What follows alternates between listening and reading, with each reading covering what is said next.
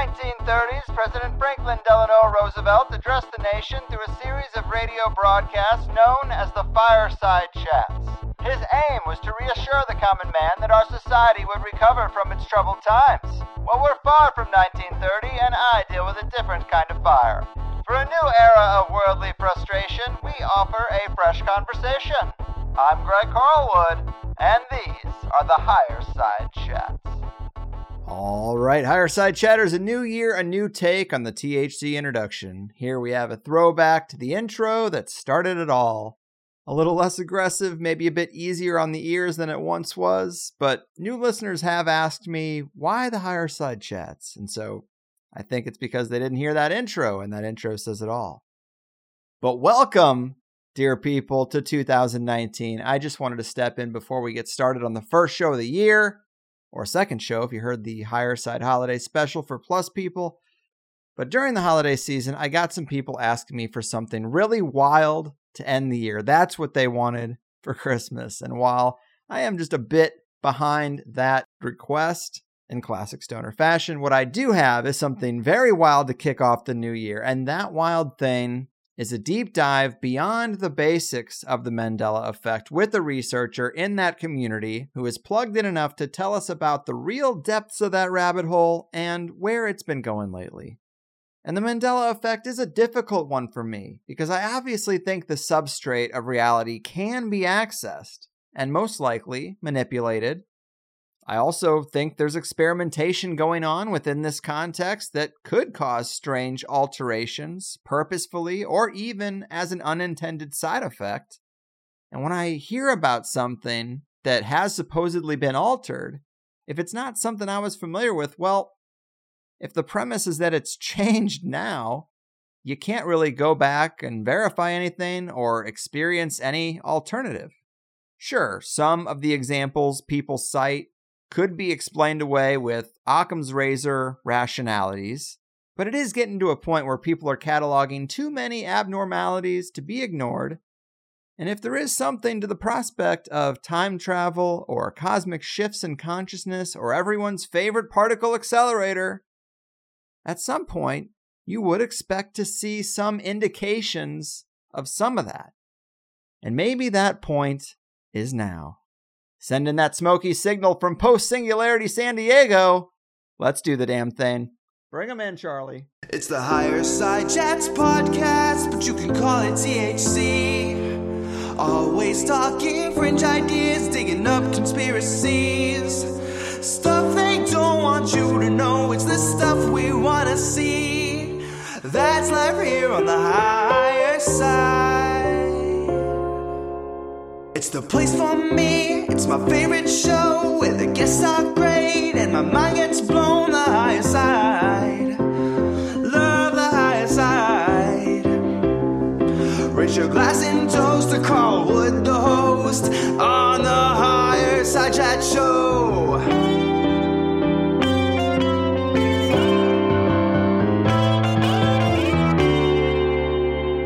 That's life here on the Higher Side Chats.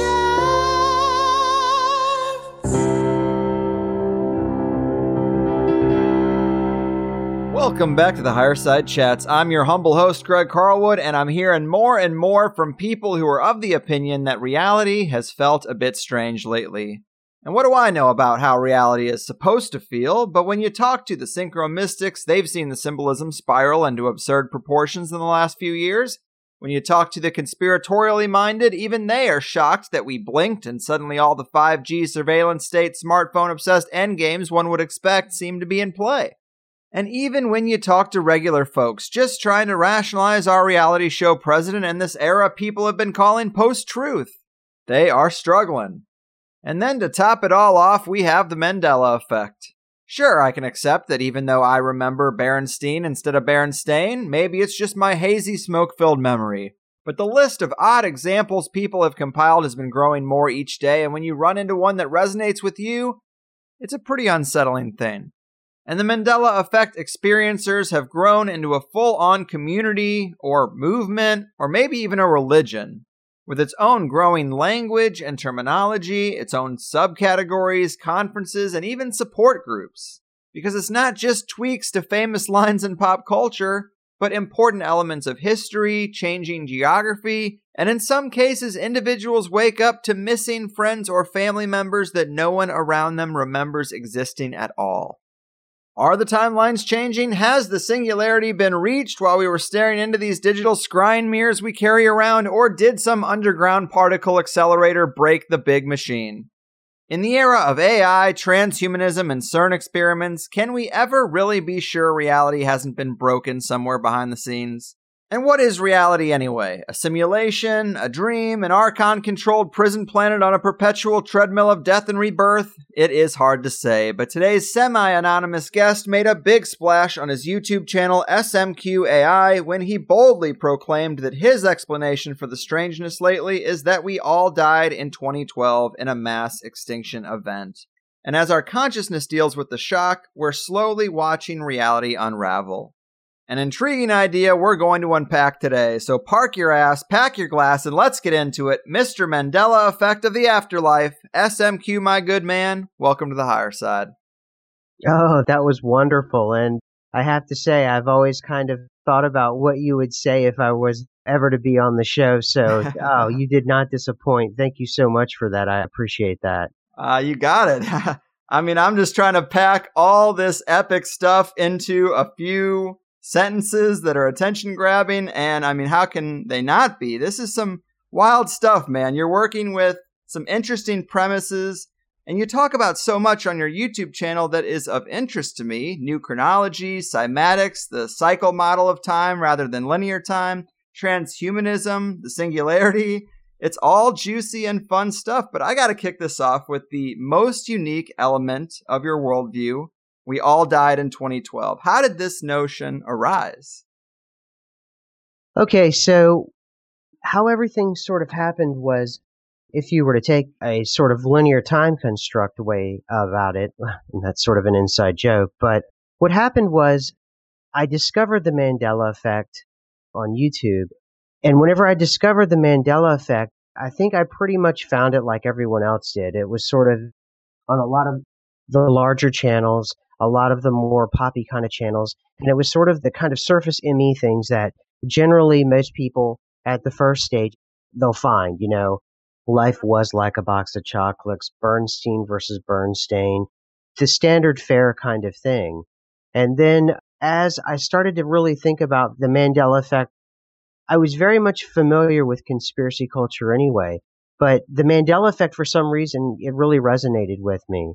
And then I started to listen to disparate other videos that were probably a level deeper about the Mandela Effect.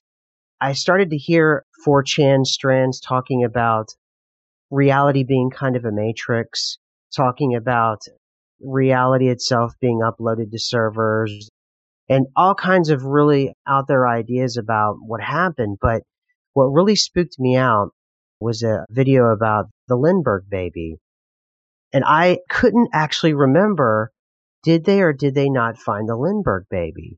And this was early on. I would say that for me, it was sometime around September, October 2016 when it really started to hit me. And one of the conclusions that the person on the video came to was that the reason why we're not remembering whether or not the Lindbergh baby was found or wasn't found was that we're already all in the afterlife. And that really shook me up quite a bit. It came together at a perfect time in my life because I had recently had a string of deaths in my family. So I started thinking about life in the afterlife and the meaning of life and all of these really deep philosophical things that you do from time to time when things change all around you all of a sudden. And then I remembered Terrence McKenna and his Time Wave Zero in 2012 and how it ended in 2012. And then I remembered everything that was building up towards that 2012 thing, right?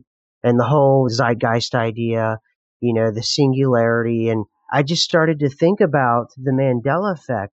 And I was sort of doing this thought exercise, sort of on the fly, off the cuff. What if the Mandela Effect itself is the first sort of symptoms of reality itself breaking down? Because at the time, what was very popular with the Mandela Effect was it was CERN, CERN, CERN. They had turned on their particle smasher, and somehow we all got sucked into some sort of black hole, or there's a million other subsets of what happened in terms of the CERN idea or the CERN world of the Mandela Effect. And it's almost limitless, the ideas of what CERN did to us. But I went into another different direction altogether. And I started thinking about the idea of what if there was a mass extinction event. And the one video about the Lindbergh baby, he wasn't very specific, but I started to think about trauma because when I was 17, I was in a terrible car accident and I had a near-death experience. I was under for about 2 weeks and I don't remember really the accident. And I only remember bits and pieces during the accident as it was happening until I went to the operating room. And then I don't remember anything after that. So it was a very traumatic event for me. And I started to think about what if, you've got the macro and then, you've got the micro. And I remember how I reacted, me as an individual, to a traumatic event like that. And it took, I'd say, a good year for me to really get back on my feet mentally after something like that. And I started just to play around with that idea, a mass traumatic event. And at the time, there was such a beating around 2012. It was almost like it was in the air. And, everyone used that word at the time, the zeitgeist. That was the thing at the time. It was such a hip thing that everybody was saying. But also, too, it felt a lot like the 2000 thing, the Y2K thing. It was just everywhere. It was in the air. You could feel it. It was electrical. So I decided to put the two together. And at the time, I had a YouTube video with really nothing on it. So by my second video, I started to form that idea. And the way that I put it was, what if instead of CERN for the Mandela Effect, there was a mass extinction event during 2012? And as we try to cope with collectively we're coping with the trauma, what we're all doing is sort of playing out our lives in a way that we think it should have played out. And I said, in terms of the extinction event itself, imagine it being like a rock hitting a calm body of water. And those echoes is what I called them, how they kind of wave out away from that trauma event of the rock hitting the calm body of water. And I said, those echoes, they get more and more faint. And as they do, they dissolve into a silence. But if we are those ripples, we're going to dissolve into probably more chaos, right? And that would be the breaking down of those things. And the Mandela Effect is a perfect example of the breakdown of those kinds of things. Because ultimately what we're talking about is something very profound that I think a lot of people miss that are sort of on the pop level, sort of clickbait level of the Mandela Effect. What we're really talking about is what we've assumed about the linear construct of time, that there's a past, there's a present, and there's the future. And the only thing that's supreme is the present. The present will determine what's in the future, and the past is now completely muzzled, and it's sort of frozen, and it cannot be moved. Now, what we're talking about with the Mandela Effect is something incredibly profound, that the past is not at rest. The past indeed is changing. And what if this is the beginning of the past coming alive? Now, certainly something had to have happened, or something would have had to have changed.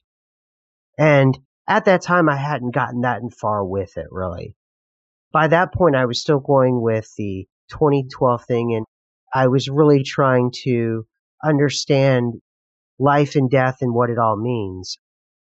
And that's where I started my We Died in 2012 series. And because of the We Died in 2012 series, my second video, it was crazy. I got to tell you, it blew up overnight. It was very strange. And I think I did the video that afternoon, and by the next day, I had maybe 4,000 or 5,000 views. And you've got to keep in mind, at the time, my channel was just, maybe a dozen, 2 dozen followers, if that. And it was mostly people, my fellow cohorts, MEs on YouTube. And I don't know how it caught on or what happened, but eventually over the coming weeks and months, it ended up getting, I think we're running at 162,000 views. And to this day, I'm only a channel on YouTube. I think I'm just breaking 3,700 subs. So to have like 100,000 views, it was out of control.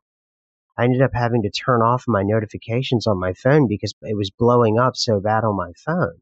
So obviously, a lot of people had an opinion about this, and it was disturbing a lot of people. And I realized that you can just put an idea out about life and death and something very basic, and it can really shake people up. You can really do a number on someone just by posing an idea.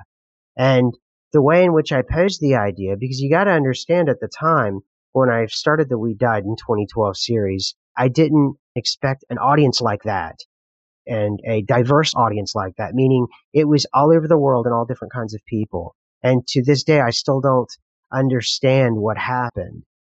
My biggest day, I think I had like 5 or 10,000 views in one day. And by that point, I may have had 400 or 500 subs at the time. So it was very disproportionate to exactly what I was.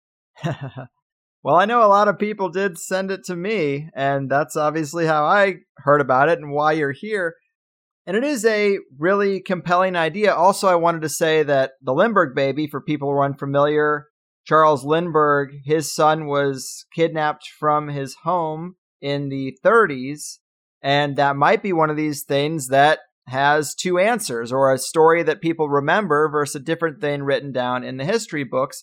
But I wanted to get deeper into the Mandela Effect for that reason, because I know your typical focus is not laying out examples of the Mandela Effect, but just so we can make the complete case. And like I said in the intro, they might not all affect every person listening, but when you're hit with one that you were sure was X, but reality is saying Y, it is a trippy experience. So maybe you can tell us about some of the big ones. I wrote a few down that are obviously the first go-tos.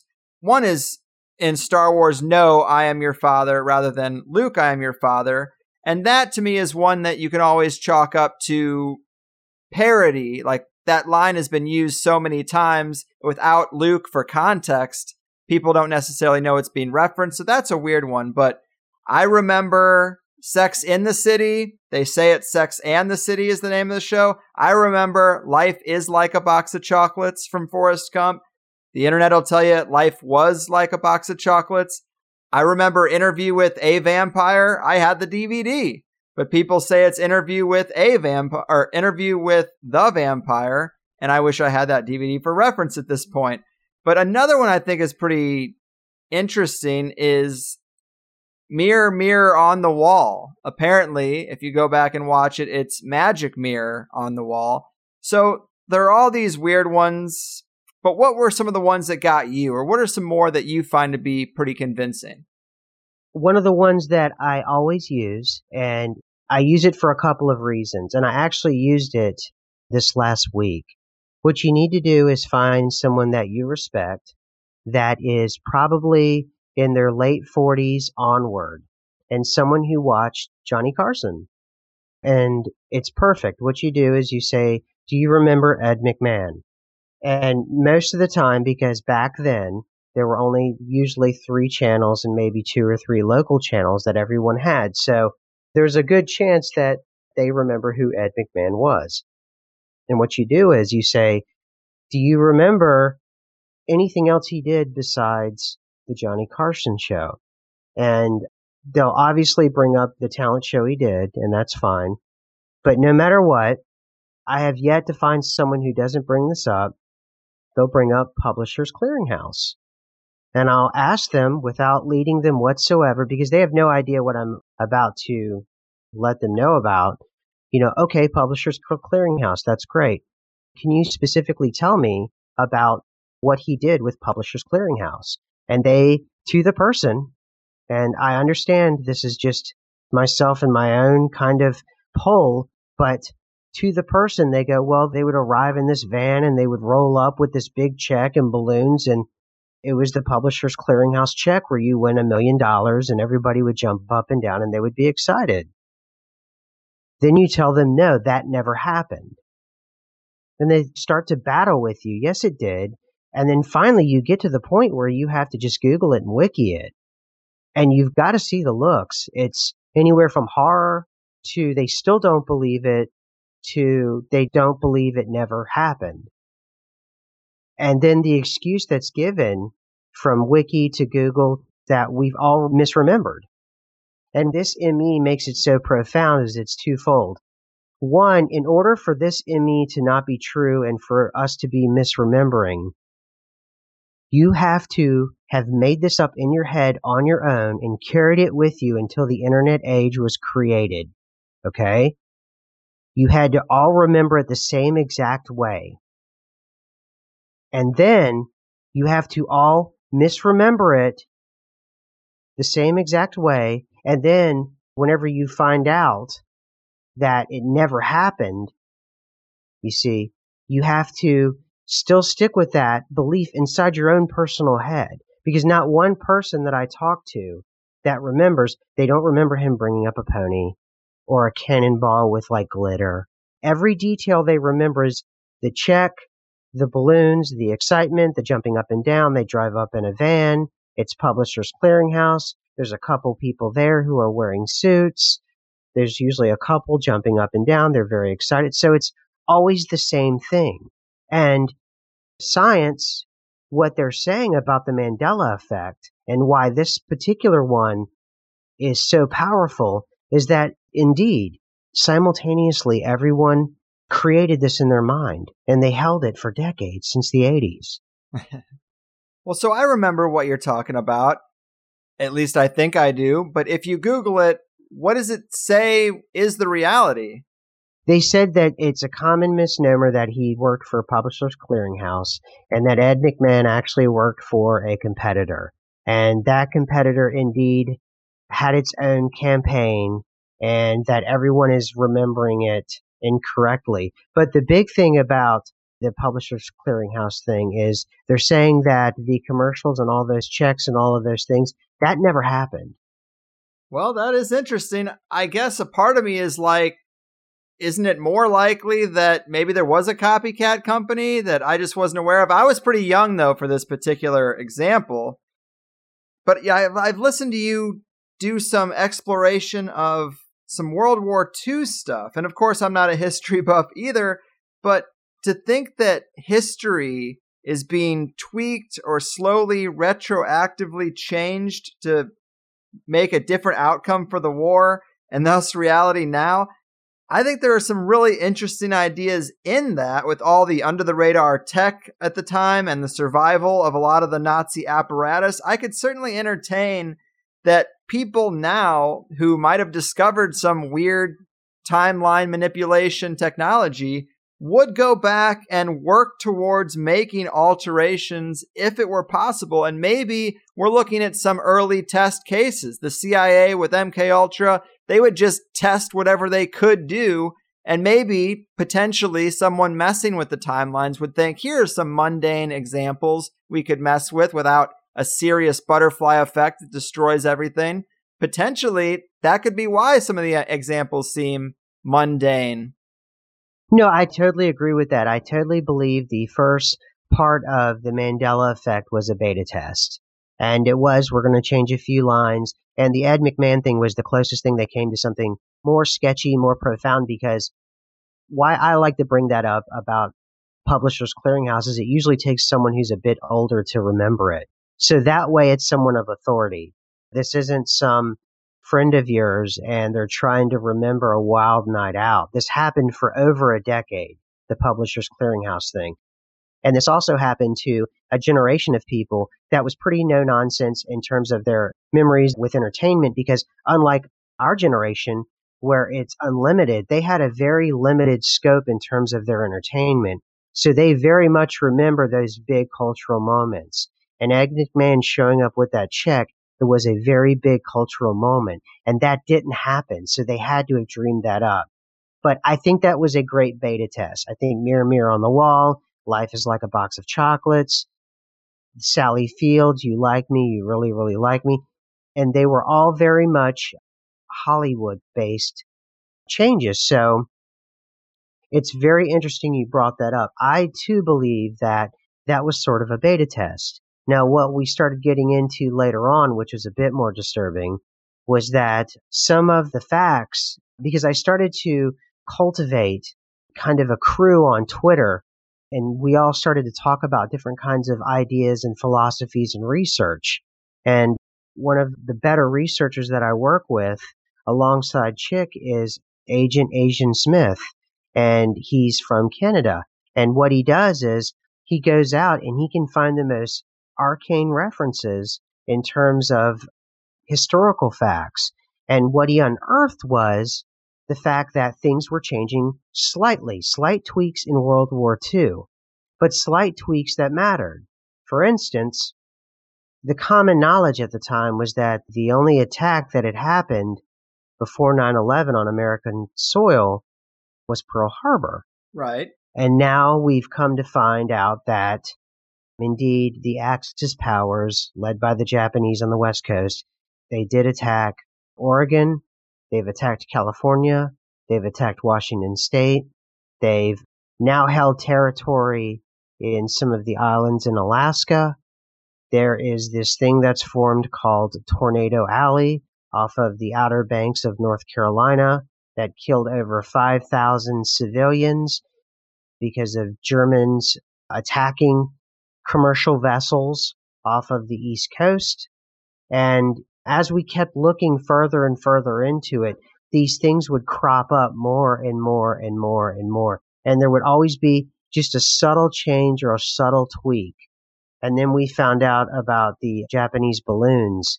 And it started out, whenever we found this bit of data, that they took these 9 balloons, and through the jet stream, they armed the balloons with devices that would explode. And the idea was to use the jet stream to get those devices into either Canada or the more northern parts of America, anywhere up north in America. And what they wanted to do was set the forests on fire in order to do damage to the interior of the country. And what really bothered us all, and there's no way you can prove any of this, what we experienced, that next week it had jumped from 9 to 39,000 balloons. And I think they're called Fogu balloons. Weird. But you can just look up Japanese balloons, World War II, incendiary devices, and it'll show you. And it'll even show you the schematics. And we just got this rush of people who were either their uncle or themselves or their father or their grandfather or whomever that was in World War II. They remembered none of this. Right. And these were people that they were on the West Coast, they were on the East Coast, they were in North Africa, they were in Europe, they were all over the place. And nobody remembers that there was a shelling inside Washington State. And I believe the longest shelling was somewhere near Santa Barbara. And I believe that lasted for over 12 hours, where the Japanese shelled just off the coast of California.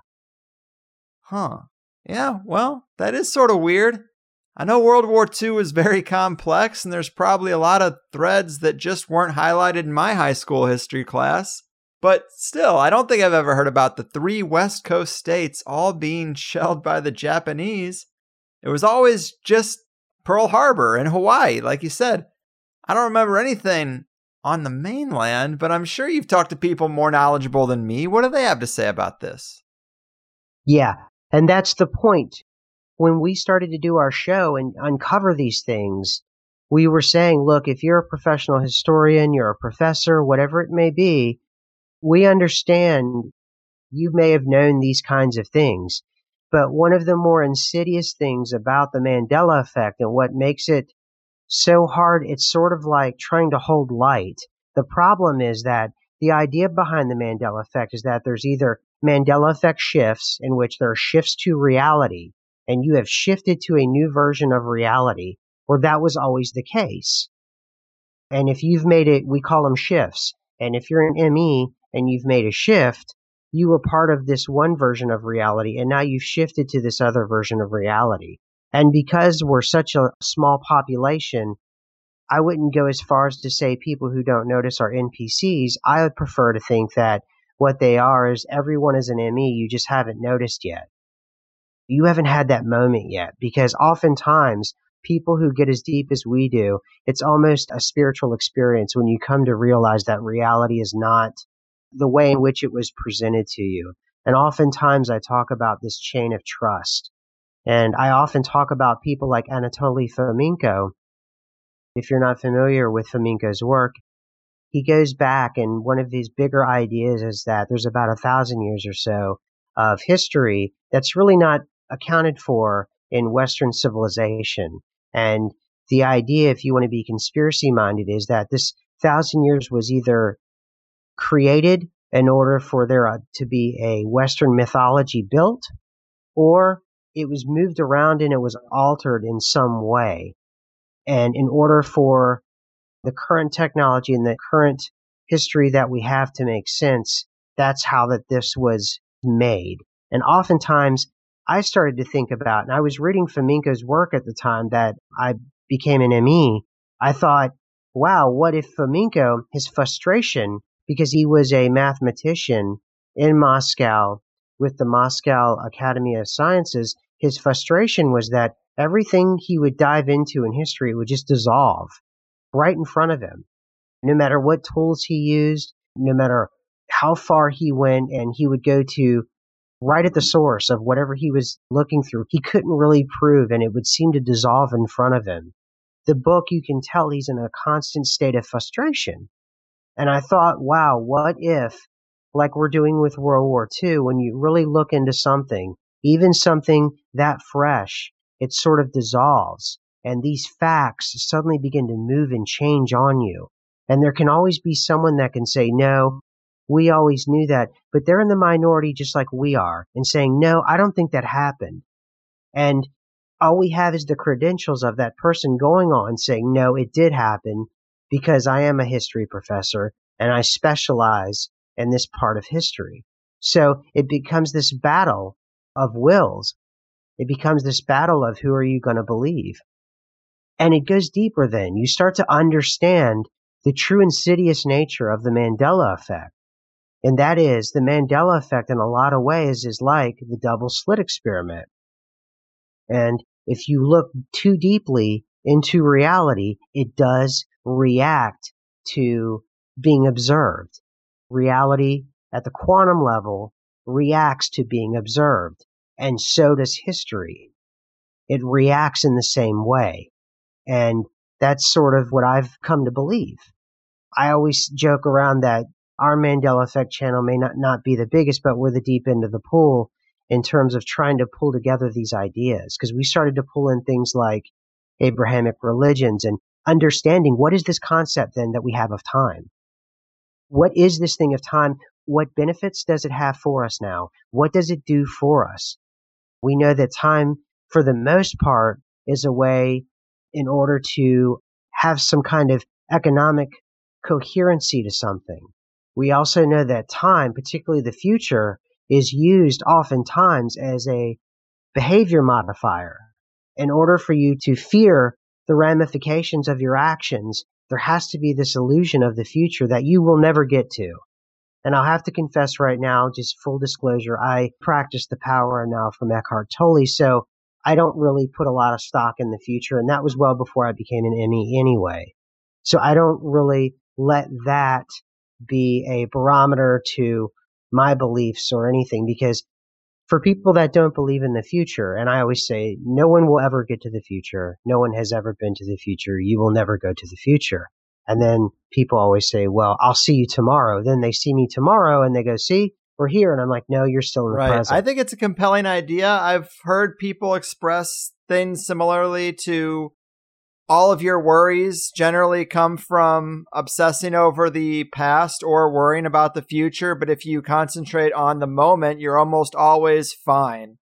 So yeah, I think the power now is a great way to be. I mean, I'm all for it. I wanted to step back to the idea of multiple timelines because you mentioned that, and I've heard terms like new earther and old earthers, and I've also heard people talking about the Orion arm versus the Sagittarius arm of the galaxy, And I guess I've put it together. Is the suggestion that we have moved within the Milky Way? Is that one of these things? And people are thinking that based on your timeline, you could actually look and see where we're supposed to be in the Milky Way and identify where you are in this tangled web of multiple timelines? Well, what happened earlier on in the Mandela Effect was there was the Sagittarius versus Orion. There's a pretty famous Carl Sagan, I think it was, who was talking about what he talks about, which is space. And in it, he notes that we are in the Sagittarius arm, and we call that residue, that we were in the Sagittarius arm, and that now we look like we're in the Orion spur. But it's been in the last week or two, that too is changing now. And that is no longer something, it's getting fuzzy. And you got to understand the Mandela effect is not static. It moves, it keeps moving. And things about the Mandela effect keep moving. And now if you go to look it up, where we are in the Milky Way, it's starting to merge the language of the Sagittarius arm and the Orion spur.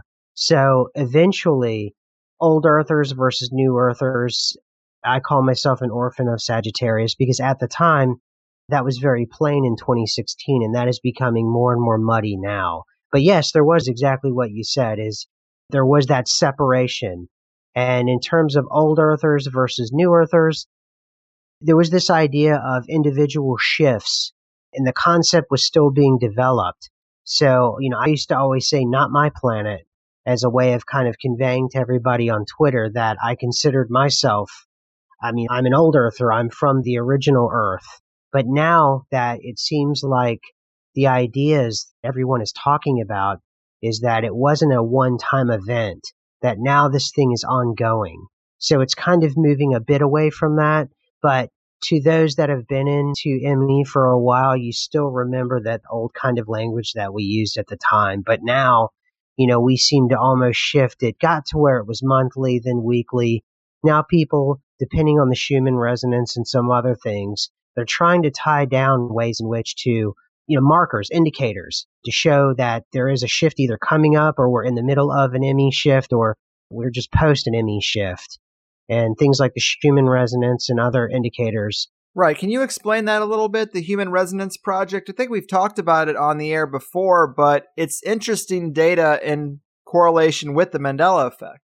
Yeah, sure. It's just basically the Schumann resonance is, and there's, I think, entire Twitter feeds and maybe even more. I'm subbed to a couple of them where it shows spikes in the resonance in the frequency of the Earth, basically. They call it the heartbeat of the Earth. And it's the vibrational frequency of the Earth changes and it moves around and it changes. It's sort of like a speeding up of a heartbeat versus a slowing of a heartbeat. And there used to be an acceptable range of the Schumann resonance that was out there before. And now we have these spikes well above that acceptable band that used to be out there. Some people have noticed that when those spikes happen, people have ringing in the ears. They have dual memories of past events. They have headaches. We notice that when there's been changes in the anatomy, Mandela effect changes in the anatomy, we all can come together and talk about certain parts of your body hurting or waking up in pain, particularly the skull, your mouth, your sinuses, and there'll be these kinds of changes. And I don't know who made that correlation because I'd love to give them the credit, but someone made that correlation to the Schumann resonance that it was pretty high. And I don't know what the number is, but it's fairly high. So that's pretty much how all that's put together. It is really interesting, man. And another component I definitely wanted to try to fit into this first hour here is technology changes. I've heard you talk about this idea that we're seeing some things appear earlier in the timeline than they're supposed to exist, like photography, for example. Can you tell us about what you're seeing there? Sure, yeah, it's another one of those things. And what I love about the ME community is some people focus on just one thing, and there's a YouTuber out there, Lone Eagle. He mostly, not specifically, but he mostly does technology before its time. And now we're talking about pictures taken as early as the early 1800s now, the early 19th century. And I mean like Really? 1817 now we've gotten back to, as well as other technologies. I mean, there's just countless that's out there. And there's weird technologies that we never, at least I'd never heard of. There was this technology that used to exist. It was sort of like a jukebox, but you could watch videos. And you would watch videos from like crooners in the 50s. And there would be videos. I thought videos came about the earliest, maybe was around the 60s. And I don't know if it was used for promotional purposes or what it was, but I didn't know that there was a whole subset of the entertainment industry that dealt with videos going as far back as swing music. And you could put the quarter in like a jukebox, only you could sit there and watch a video. And it's very odd and it's very strange. You know, I don't know the name of the device. There's a couple videos out there that talk about this thing, but specifically, I think it's these boots were made for a walk-in. And the video, who was that by? Wasn't that Sinatra, Nancy or something? I know the song, but not the artist. Well, specifically her video, it was incredibly risque. And it was very odd to see that. And there's other videos too going back as early as the early 40s. And they're incredibly risque for what you would think, you know, at least, I'm sorry, somebody who's in the 21st century, I had an idea about the 30s and the 40s. And this technology, a lot of it in color in the 30s and the 40s. A lot of it was at penny arcades, or it would be boardwalk atmospheres. Nickelodeons. Exactly. And it's very strange, and it's odd and strange technology that I didn't know existed. And then obviously there's the movement of when the light bulb was created. Who created flight first? Now it's not the Wright brothers. Really? Yeah, it's not the Wright brothers now. For a while, I knew that there was a battle between Ohio and North Carolina because the Wright brothers were from Ohio and they did their work in North Carolina. But now it's a battle of the Wright brothers weren't even the first in flight, which is the license plate saying for North Carolina. And I don't think that's the case anymore.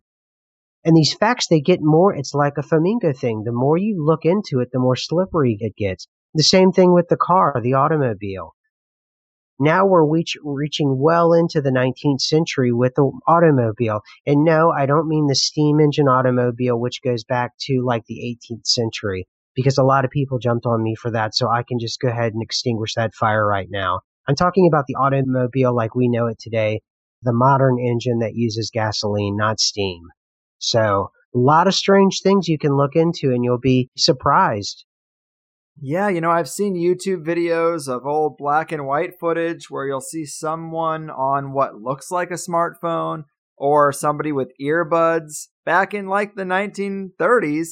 Maybe they're time jumpers, or maybe some Bermuda Triangle-like effect popped them into some other time and space. But there are interesting examples out there, and it might not be exactly the same thing. But I guess I would also ask, what are your thoughts on just generally where technology comes from? I've had a lot of great guests talk about the connection between the occult, communications with some of their beings, and technological inventions. Ben Franklin, Tesla, Jack Parsons. The connection seems pretty strong there, and maybe that's related to where technology seems to come from or where it goes. Yeah, it's great that you bring up Parsons. I bring up Parsons all the time.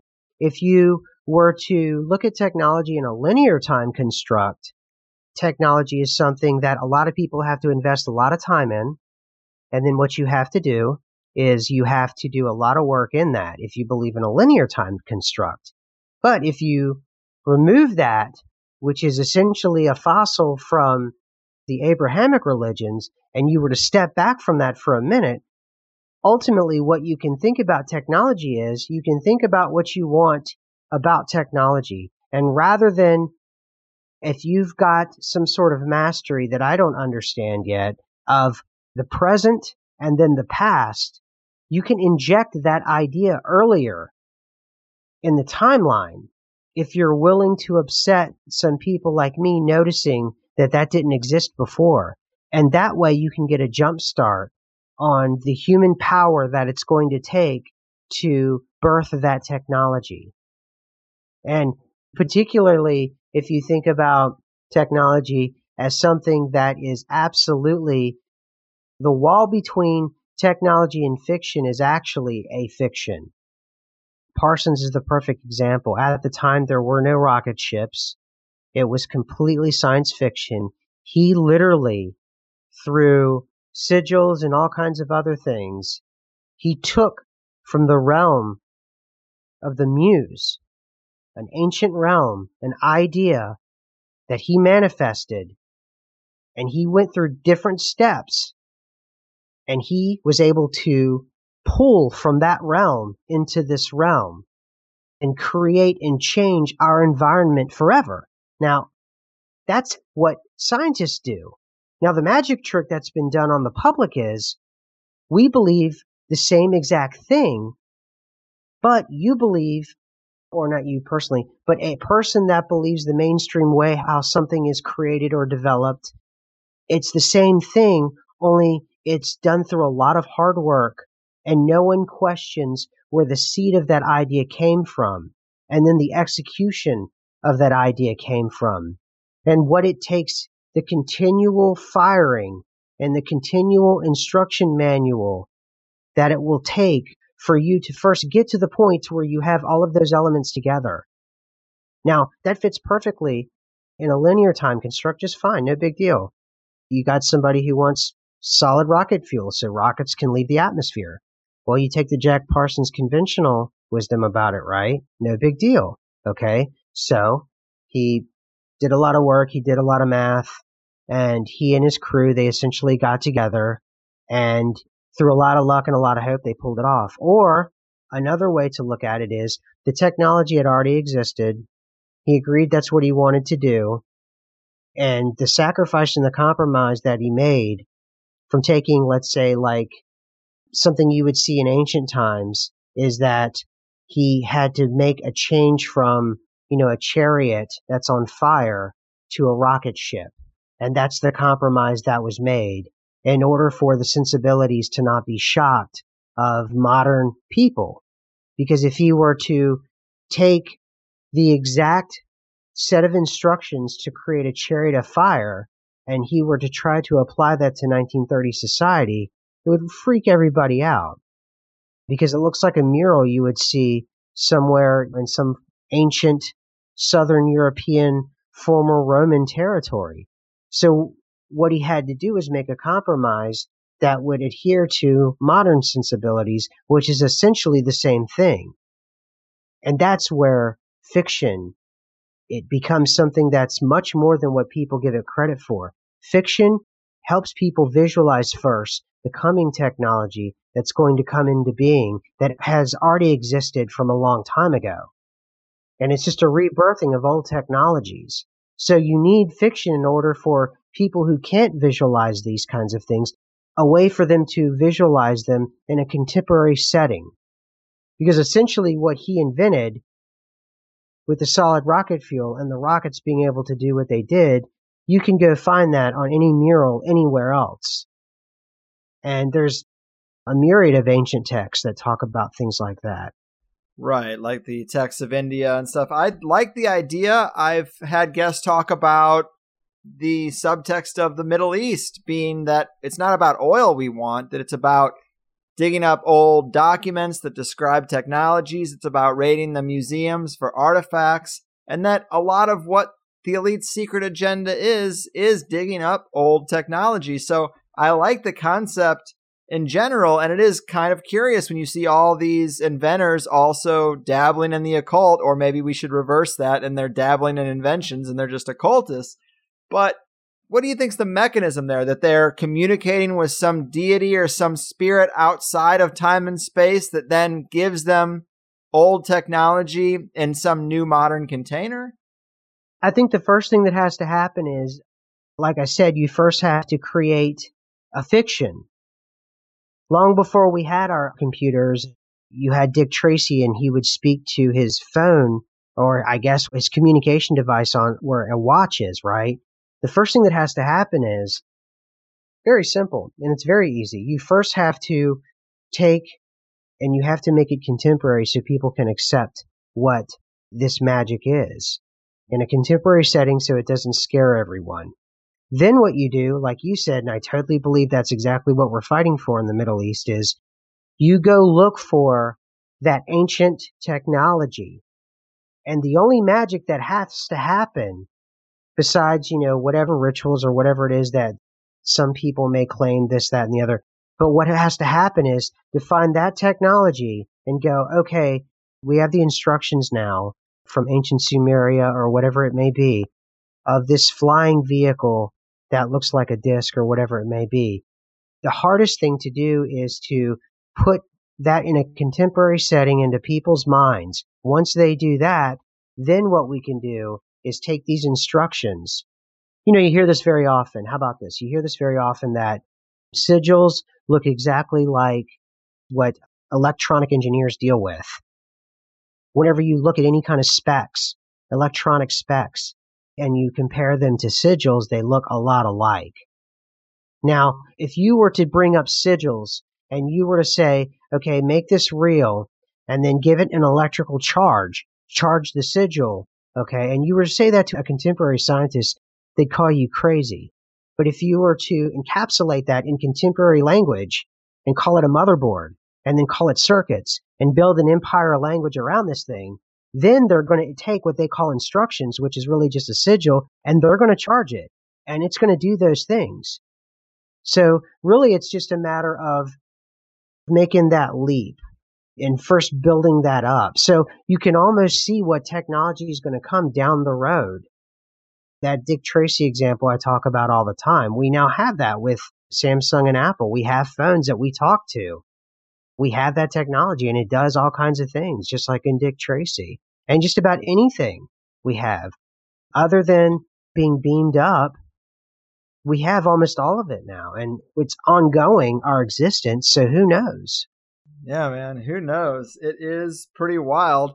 I have heard you talk about something that kind of stuck in my mind in terms of, we mentioned seeding technologies and that, but also the prospect of pulling them out of a timeline. Of course, I don't think the moon landing happened the way we're told, and I think it's pretty obvious looking back at the trajectory of technology that it wouldn't have been done then, but people still believe it.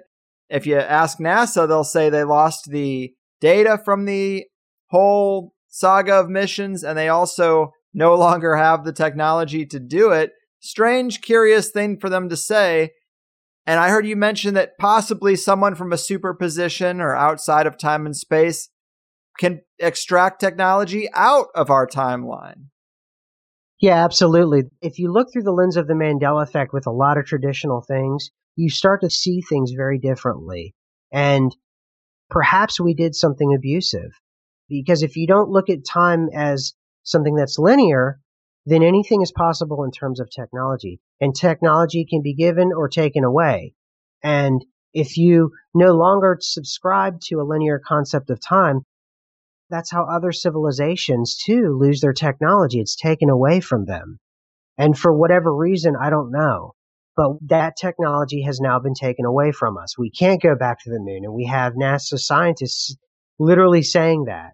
And we can get into the whole superposition thing. But if you have beings or you have civilizations or you have whatever it may be that is in a superposition that can move in time and can take away or give technology at a given point or move technology around at a given point, then certainly you have a whole new understanding of why we can no longer get to the moon. It was a punishment. You could see it that way, or you could see it as it was strategic. It was needed for something else. I don't know. But certainly your mind starts to open up to all kinds of unlimited possibilities, particularly whenever you take the idea of all of technology comes from this place outside of the disk, I call it, because I see life as cyclical. It doesn't really move forward. It doesn't really move backwards. But the way in which we experience it is the seasons are a great metaphor for that. Is it's cyclical. It comes back and it goes over and over and over and over again. It's like a plate. And there can be a body outside of that. Now, whether that's a person or it's a series of people or another civilization, it can give and take away technologies. It can give and take away memories and timelines and things like that. And it all starts with the Mandela Effect. It all starts with Ed McMahon and those things. And when you start looking at those things, those kinds of possibilities become less and less absurd. Because if you were to just splash someone cold in the face with this, and there's not weeks and weeks of research and weeks of understanding of it, it sounds really absurd. But here's one thing I'll tell you.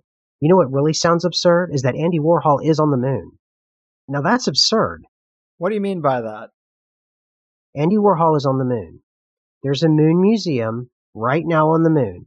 At least I hope a Mandela Effect has not taken it away by the time this airs. But there's a moon museum. And what they did at the time was they asked Andy Warhol and a lot of other artists at the time to write on essentially this small little tablet.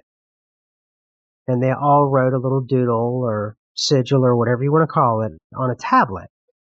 And the history behind it is these rebel NASA engineers, they hid it from the people in charge. And it went up on one of the Apollo missions. And what they did was they set it up. And now there's a moon museum with Andy Warhol on the moon, as well as a memorial for the fallen astronauts, including, I believe, a cosmonaut that is on the moon. On the moon? On the moon. That's weird. The only thing I know of to be up there supposedly is a flag and maybe some golf balls off in the distance. Well, now there's a museum, and it's on the moon, and it has Andy Warhol. And I always make that joke because the Mandela Effect itself, when you really get into it for a long time, and how that came about is my co-host Chick and I, we were joking around about how sometimes you can talk about changes and the synchronicities of them coming up in the Mandela Effect are kind of striking sometimes. And it's almost like the Mandela Effect's listening to you. And I think she was the one who said, could you imagine if something crazy showed up on the moon, or there was a water park or something like that on the moon? And I don't remember exactly how it played out. But sure enough, it was about 2 weeks later, there was a moon museum. You can Google and wiki it right now.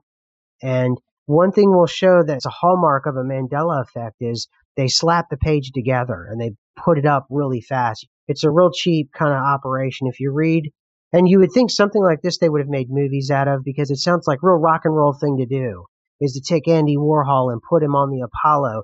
It's just so rock and roll, especially in the 60s and the rebellion and all that, and send Andy Warhol to the moon. And there's now a moon museum, and let's see if you're cool enough to get there. I mean, the script writes itself. It's strange. It's weird. It is.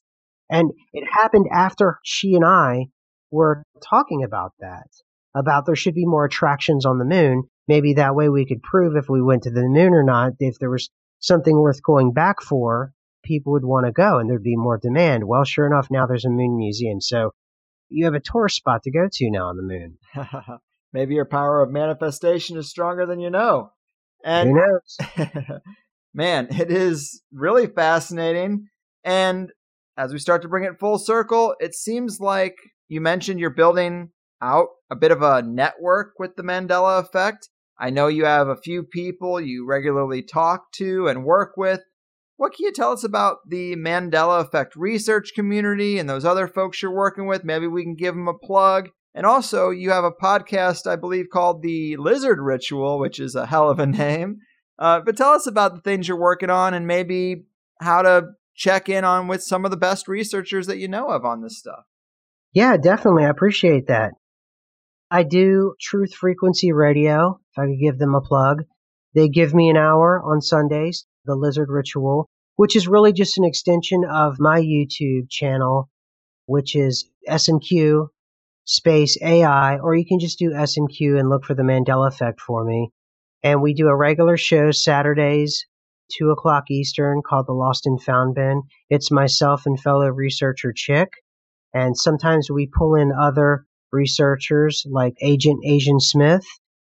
The three of us, we get together with all kinds of other researchers as well. And we kind of pull our talent together to kind of formulate ideas. And sometimes I do my videos on my own.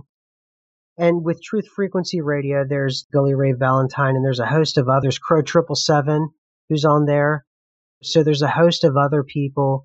that are really great, and they do their own kinds of research that sometimes cross with the Mandela effect. But the thing I'm learning about the Mandela effect is that indeed, no doubt whatsoever, is that its tentacles is crossing into almost everything because so much is changing, so much is becoming so strange. And obviously, Isaac Weishaupt, yeah, he's a great friend of mine. I've had on Paul Frederick, not a researcher, but definitely someone who's absolutely interesting. So it just goes on and on with the different people you run across, because with the Mandela effect, you do start to realize as you open up with these ideas, you do meet a diverse crowd of people that are very interesting. And if they're interested in those kinds of ideas, they certainly end up being interesting people. That's for sure. Mm-hmm. Wow, man. Well, we really tested the bottom of the rabbit hole for sure. Thanks for taking the time. It has been a lot of fun, quite trippy. Keep exploring the weird world and enjoy the afterlife. I appreciate that, Grab, and I appreciate being on the show. Thanks, man. Take care. All right, you too. Oh, sweet baby Jesus, people. Happy New Year. You're all dead. Sorry to inform you. SMQ, bringing the weird. No arguments there. I thought he was a great guest. I really enjoyed this ride. But we are dealing with a couple of things. Number one is largely just a thought experiment, right? I mean, what if Terence McKenna did find something with time wave 0? What if the Mayan calendar cycle that was being tracked actually was a countdown to some kind of cosmic switch flip? Our minds are receivers for consciousness, they say, and perhaps a sudden energy alteration could have us slowly unraveling rather than realizing we went through a change. I don't know. I give the man points for creativity. And like I said in the interview, anyone can put any idea they want into the arena. One of my favorite parts of the Royal Tannenbaums, actually, is when Owen Wilson's character is describing the book he wrote about alternative history and confronts one of his critical reviewers on a phone call, and he says, well, everyone knows Custer died at Little Bighorn. What this book presupposes is, maybe he didn't? Let me ask you something. Why would a review make the point of saying someone's not a genius? Do you think I'm especially not a genius? I don't... You didn't even have to think about it, did you? I just love that. I mean, but what are you going to do? We are clearly speculating here a bit. But I did think it rose a lot of interesting points, so kudos for throwing that idea in the arena. And that's one aspect of today. But then I think the Mandela effect is a whole nother beast. And I'm absolutely open to the fact that there's something strange in our neighborhood in regards to this unalignment between reality and memory. Maybe it is just a result of the internet and having this massive archive of information. We really consider the totality of everything. And for the first time, to our knowledge, we're able to weigh the collective everything against the memory of individuals. And also now those individuals are better able to vocalize any differences they may notice. Word gets out with this internet thing. And some of it may speak to the subjectiveness of reality. Ask 10 people to describe the same car wreck and you get 10 different explanations, all that stuff. Or take into account that invisible gorilla experiment that they did at Harvard. Participants were asked to watch footage of a basketball game and carefully count the number of passes, and so they're watching intently and counting. And then the video stops and the researcher asks, hey, did you notice anything strange? Well, in the film that the subjects are watching, they're busy counting passes, and they miss the fact that there's a guy in a gorilla suit who walks out in the middle of the court, right in the middle of the screen, and then walks off. Obviously, that's something strange, and it's crazy that we don't notice that if we're focusing on other details. So when an experiment like that is in play, when we know what we know about reality's subjectivity, it's hard to not at least factor that in or keep it in mind when dealing with the themes within the Mandela effect. Now throw in very real experiments on reality's underlying structure that are happening. Add in this point in the timeline, 2012, that had an incredible amount of focus and attention on it. Throw in McKenna's time wave 0. Add the speculation about time travel. And all these weird examples that stack up, things we talked about today. And it's hard to not wonder if something's going on. I think his points about history being altered beyond pop culture quotes and brand names are pretty interesting. I've yet to be hit with anything in those realms that I'm positive couldn't have happened. You know, I chalk it up to my own stoner ignorance in those cases, but overall this was more about talking to someone about the breadth and scope of this Mandela Effect community. It's interesting what people are finding false that they thought was true and vice versa, and how it's butting into something that will probably always be with us now as a subculture. And when your history and memory don't sync up, you have a place to go where everybody knows your pain. Years. Ted Danson's bar where they discuss the changing timelines. But let's make this more interesting. So we have this Ed McMahon situation that was cited in the show today. Did Ed McMahon hand out big checks for Publishers Clearinghouse? We're told this is false, and he worked for a different company and was never out in the field. Well, since we recorded this, SMQ has been handed another piece of the puzzle. And when you go into the official public papers of Bill Clinton during his presidency, they got all these archives that you can read through about the president's daily life, generally the mundane stuff. But SMQ made a video where he shows a particular paragraph from these Clinton records from July 28th, 2000, and it reads, "Note, the president spoke at 12:30 p.m. at the Theodore Francis Green State Airport on arrival in Providence, Rhode Island. In his remarks, he referred to Ed McMahon, Publishers Clearinghouse sweepstakes, and the Prime Minister of Israel." So SMQ, he thanks Buster1978 on Twitter for the find. I guess I should as well. But it is just one of those things. Maybe Bill Clinton remembers wrong as well. But when you find a Mandela Effect that hits you, it often hits you hard. I remember Sex in the City, but I also never watched the show and could have just heard it wrong. Feel like I remember Berenstein, but again, the same thing. Do I remember hearing about these shellings on the West Coast in World War II? I definitely do not, but there was a lot going on. Many people don't know about a lot of the smaller threads of World War II, that America had their own detention camps for the Japanese and some German Americans. They converted horse tracks to prisons, basically. The prospect of messing with the World War II timeline, though, is really interesting, considering how huge an effect it would have. We've also seen a lot of fiction on the prospect that World War II went the other way. What if that's manifesting some actual movement of the needle? Who am I to say? I just ask the questions, but big thanks to SMQ.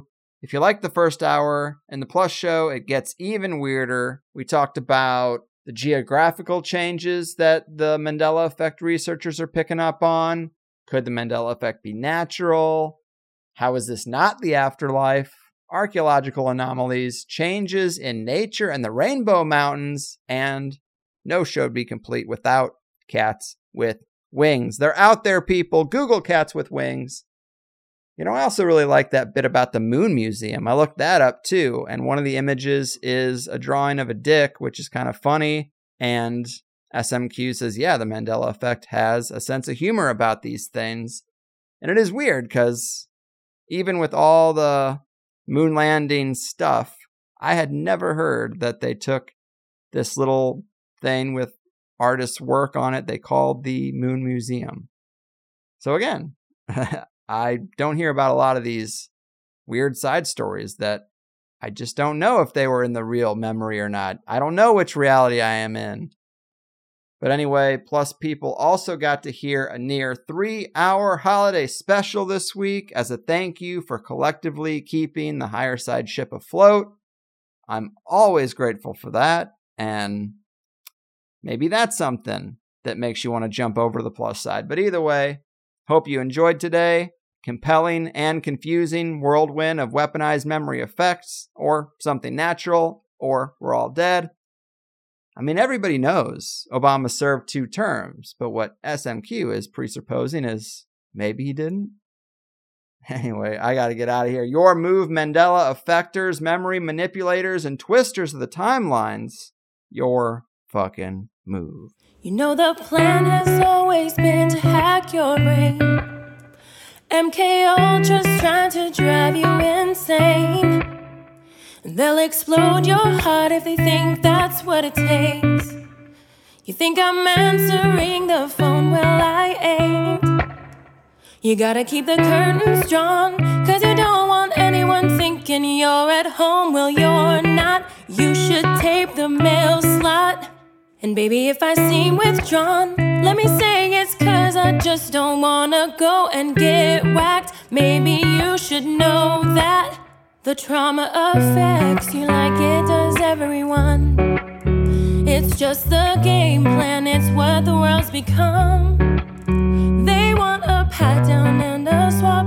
Don't you see what's going on? Well, now you know. You're better keeping on your own, 'cause you can see the masters lie too much. Oh baby, you can only trust yourself. And if you think the system's out of touch, it is, and you can only trust yourself. I hope you know the elite aren't your friends. They'll suck out everything from you in the end. And if for some reason you think I might be wrong, I wonder where you got that opinion from. You gotta keep the curtains drawn, 'cause you don't want anyone thinking you're at home. Well, you're not. You should tape the mail slot. And baby, if I seem withdrawn, let me say it's 'cause I just don't wanna go and get whacked. Maybe you should know that the trauma affects you like it does everyone. It's just the game plan, it's what the world's become. They want a pat down and a swap. Don't you see what's going on? Well, now you know. You're better keeping on your own, 'cause you can see the masters lie too much. Oh baby, you can only trust yourself. And if you think the system's out of touch, it is, and you can only trust yourself.